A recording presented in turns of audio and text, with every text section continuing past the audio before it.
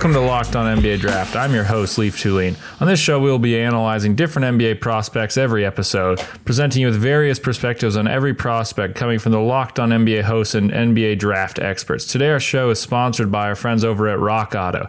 On today's show, you'll be hearing everything you need to know about very athletic and defensively gifted slasher freshman from Arizona, Josh Green. With more on Green, here's radio voice of the Utah Jazz and Locked On Jazz host, David Locke. So yesterday I watched Josh Green for the first time, or shared with you what I thought of him, and I liked him. I was pretty intrigued, and my general take was like, wow, the more I watch these guys late in the draft, the more I think this has got some depth to it. Nico Mannion is Pace's son, was in this game also, and he's got a lot of skills. There's some things that worry me about him as an NBA player, but there's also some areas where he's got some special offensive skills and vision, and plays with a pace, and has some aspects to his game that are pretty neat too. And we'll dig into him later and really watch him try to get the right matchups. What I like to do is watch kind of two games of these guys and have them play hopefully against somebody else who might be, an NBA caliber player. So in the case of Josh Green, I watched him against Washington. Isaiah Stewart's in that game. They've got some other guys that are NBA caliber players. In this case, I watched them play Colorado because Colorado's got Tyler Bay in that, so you kind of have a little bit of an NBA player around there. And I got to tell you what, I don't think that Josh Green, don't misunderstand my love affair that you're about to hear. I don't think that there's things about Josh Green that lead me to believe he's not going to be like a star. You're watching him a little bit, and we talked about, he's 2 of 14 on pick and rolls or whatever it was I shared with you yesterday, and hadn't had any of those. And they don't run him in pick and roll, and you begin to wonder, oh my gosh, could he be Devin Booker? Because Devin Booker, they only ran him in 11 pick and rolls at Kentucky the entire time, and then he gets to the NBA, and it's this completely different game. I don't see that at all. Okay, so let me be perfectly clear. I don't see that at all. However, I see a guy that really plays the game right. I saw stuff that I just loved out of Josh Green. And maybe I fall sucker for some of this. But passes coming to him, and he knows that he's where the pass is going before he catches it. So he's in the left corner, and he's catching the pass in the air and rotating it to the open three. He sees and feels the game fabulously for a 19, 20-year-old player. Defensively, his ability to come off the wing, reach in, dig at a player, make it so that they suddenly that they're uncomfortable, get them to turn it over, get them to break their rhythm. He makes just so many plays, makes the pass before it happens, comes around a pin down, hits it into the post player knowing it's going to be there. He also turns it over. He's young. He had 5 turnovers in the first half of this game. He's in no way perfect. But I really like this. 6'6", 210. If that's there at 23, I am ecstatic. I'm concerned, and the reason I don't know that I think he'll be great, and there's one reason I do worry about him a little bit. I kind of guess he'll figure this out. And as we mentioned yesterday, I will admit I'm sold. I do buy into the whole thing. If you're a Nike Hoop Summit player, if you're the right age, you're a McDonald's All-American, he checks every box along the way. Multi-sport athlete, younger. Kind of like the fact he spent the early years in Australia. I think you can kind of see that in his game. He did play AAU for 3 years. He and Nico Mannion were on the same team. So it's not like he's not an AAU guy, but I just think you can feel that when you watch him. So my concern on him watching him in the first game is I didn't see him create anything for himself. I didn't see anything of a handle. First play of the game, he actually drives right hand, kind of backstep, reverse pivot, fall back, jumper, hits it. Third play of the game, hard left-hand drive off contact and finishes. So I'm like, whoa, there it is. He's so strong at 6'6", 210 for a college player, even at 19 years old, that when he can play off contact impressively. I'm still not sure on the handle. He beat the guy left. It was nice.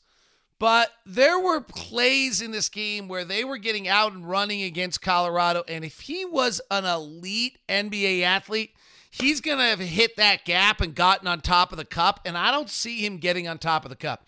He's a great athlete, multi-sport, fast, plays hard. I don't know that he's an elite basketball athlete. Like, I didn't see a single play in the 2 games I watched where he's up above the cup. I didn't see a single play where off the bounce he gets by his guy and makes a play. I saw him drive, take contact, and a foul. I saw him take contact and finish. I saw him get back behind the shot. Never saw him just like get by a guy on the shoulder. I don't know if that's because his handle's not good enough or he's maybe not quite as explosive as you think he might be when you look at that body and see that 6'6", 210 aspect of him. As I said, to me, this is an instinct player who plays the game well, helps your team win, sees the game well, but is not an elite athlete. I'll bet you that's very contrary to what most people are saying. Now, his transition numbers are pretty good. We talked about that yesterday. That's always an athlete number for me.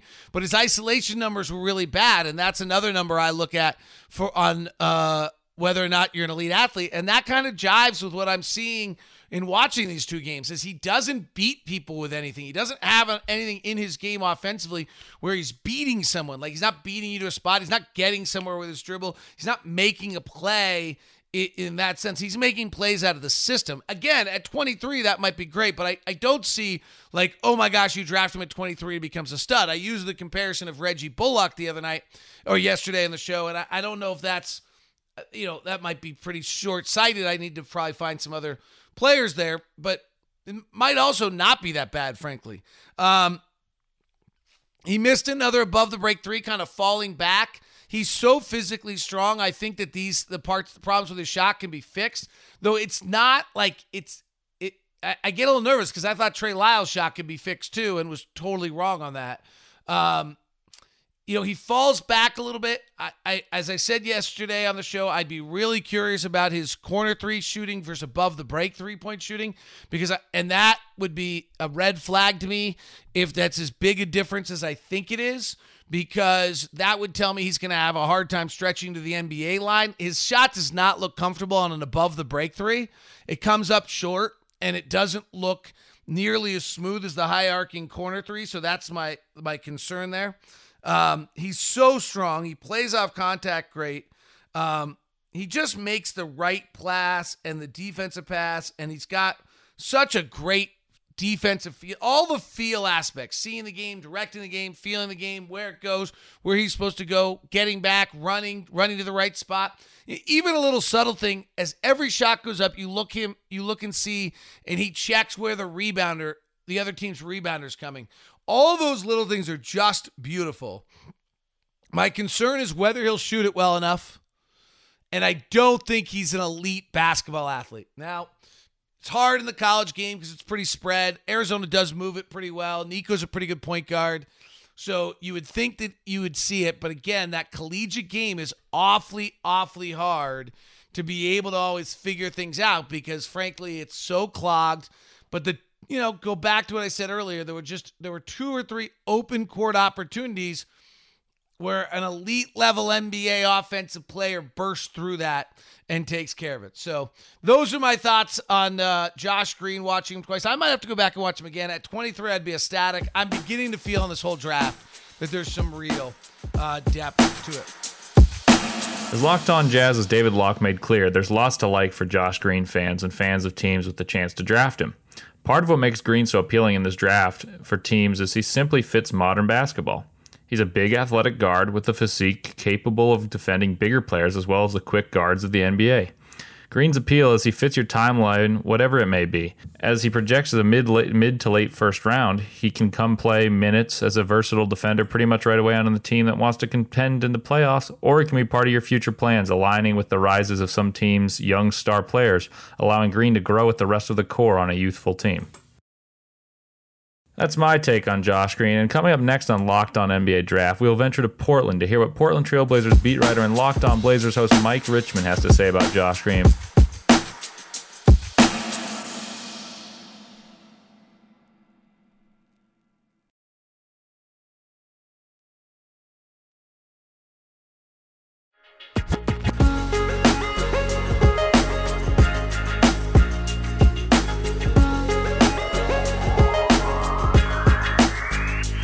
Please make sure to subscribe to Locked On NBA Draft if you haven't already, and let your NBA draft-loving friends know too. They'll find great analysis on draft prospects from Locked On NBA hosts each and every episode, just like that of Mike Richmond of Locked On Blazers. And here he is with some more information on Josh Green. So we talked Josh Green's resume in the first segment. Now let's transition to his strengths and weaknesses. I read the best scouting reports on the internet, so you don't have to. I've been doing this long enough that I know a bad scouting report when I've seen it. Listen, a lot of people are tasked with putting draft blurbs together. Not all of those people have spent a lot of time watching college basketball. I have culled through the crappy ones to bring you the cream of the crop and aggregated them all here in this beautiful second segment just for you. I think the real key for Josh Green, one of his real strengths, an undeniable one, is that he's shaped like an NBA player. Now, that is a classic Mike G. Rich-ism, but what that means is that when you look at the dude, he's 6'6", he's got long arms, a 6'10" wingspan. He's already filled out somewhat like an NBA athlete at 210. Like when you watch him on film, you don't say, "Who's the skinny kid?" He looks like an NBA wing. He's shaped like an NBA player. In addition to just like the right physical profile, he's just a really good defensive player. Sam Vecenie of The Athletic says he's a terrific on-ball defender with great skill for taking on multiple different types of players. The Ringer notes that he's an energetic on-ball defender with good footwork. ESPN says he can guard all 4 of 5 positions.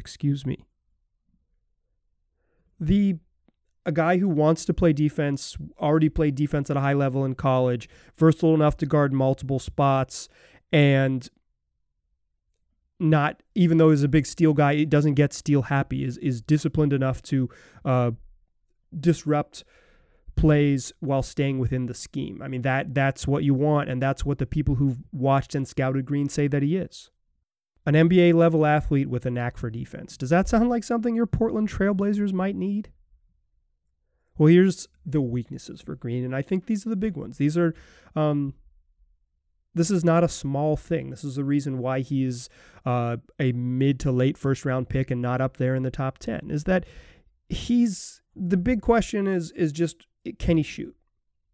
Like I said in the first segment, he was a 36% three-point shooter, and he shot 2.8 threes a game, so less than 3 threes a game. It's not very many.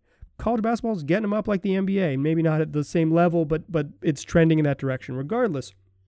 So while he's a pretty good three-point shooter, 36% is not terrible by any means. It's pretty good. There's not a big enough sample to say, this dude can really shoot it. And all the scouting reports I read mention his mechanics. They all talk about this slight hitch, which quite frankly, if this wasn't something I read in 4 different scouting reports, it's not something I think I would immediately notice. The thing I noticed watching him shoot on the highlight videos was that he's pigeon-toed. He shoots with his toes pointing at each other. So maybe I should have been looking at his wrist and his elbow and his hands, his release point, and seeing the hitch. But I just saw a guy who has a weird stance when he shoots. Now, when I'm watching YouTube videos, dude's shooting a really high percentage. We're talking, 95% makes on most of these YouTube scouting reports that they pull together to get a sense of what the guy plays like. But if the scouts say he has a weird hitch in his jump shot and they're worried about it, I think it's worth noting. I am not giving you necessarily my opinion here. I want to give you the opinion of people that know more. And the people that know more says he's got a weird hitch and his jump shot is a big concern. And frankly, when I read about Josh Green, the person I keep thinking of is Nasir Little. And here's why. The scouting reports remind me of what scouts said about Nas last year, except they thought he was like a top 10 pick. He's a straight line athlete, and by that I mean like if he gets the ball and can attack in a straight line, there's going to be some highlights, there's going to be some really impressive plays, but he doesn't have many counter moves beyond just like be faster and be bigger. And against organized defensive teams, being a straight line athlete only works so much of the time. He is an okay but not great shooter. He's definitely a better shooter than Nasir Little was in college, but he's playing 3 and not 4. It's just you're just being asked to do a little bit different things. But a guy who is clearly an NBA level athlete, a versatile, big, long, like I said, shaped like an NBA player, just like Naz is, but is maybe a little bit limited on what he can do on offense. The other weaknesses is that he's not a great playmaker, not a great ball handler, doesn't do much else except maybe like some standstill knockdown threes and some sort of highlight straight to the rim type of athletic dunks. This is Nassir Little. That is the player I watched at Carolina. And to me, Green strikes me as someone who is, while he's not going to get comparisons to Nassir because first of all, it's weird to compare guys in back-to-back draft classes. But in addition, they just play different positions. Green is much more of a 3, and Nassir seems to be trending more towards like a 3-4, whereas Green seems like a 2-3 at least from what I'm reading. But they strike me as dudes who are going to have similar challenges. And now I'm not sitting here and saying that Nassir Little and Josh Green are bad. And quite frankly, I think Nassir Little has a path to being a pretty solid rotation NBA player. I don't think he's a star, but I think he's a solid long-term NBA contributor. And if that is what the limitations of Green's game also lead him to, drafting a long-term rotation player at 16 is a really good deal. That's what you want. A dude who can play and play for a while.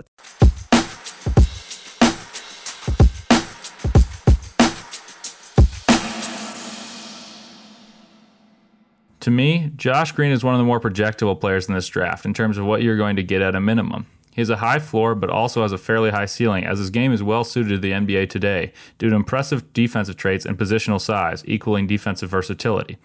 He currently has a shot that yielded good catch-and-shoot results, but doesn't appear to be fully fine-tuned yet, even though he hit a respectable 36.1% of all threes he attempted and shot 78% at the line. That's a high floor. If he can become a knockdown shooter due to mechanical changes, that's a high ceiling. Bottom line is, he's 19 years old with good size and a high ability to defend. You'd think his job would be a stopper, and it may well be, but his off-ball awareness and active hands were even more impressive during his time at Arizona, averaging 1.5 steals. He can fit any NBA team. Josh Green reminds me a bit of Matt Barnes or Michael Petrus, who is one of the listed comparisons by The Ringer. Two of the first 3-and-D guys. Whoever gets Josh Green will receive a plug-and-play guy with a high potential. That's my 2 cents on Josh Green. Next up, to provide you more analysis on the talented Australian from Arizona, we'll head to Dallas, where Locked On Mavericks podcast hosts Nick Angstad and Isaac Harris provide just that.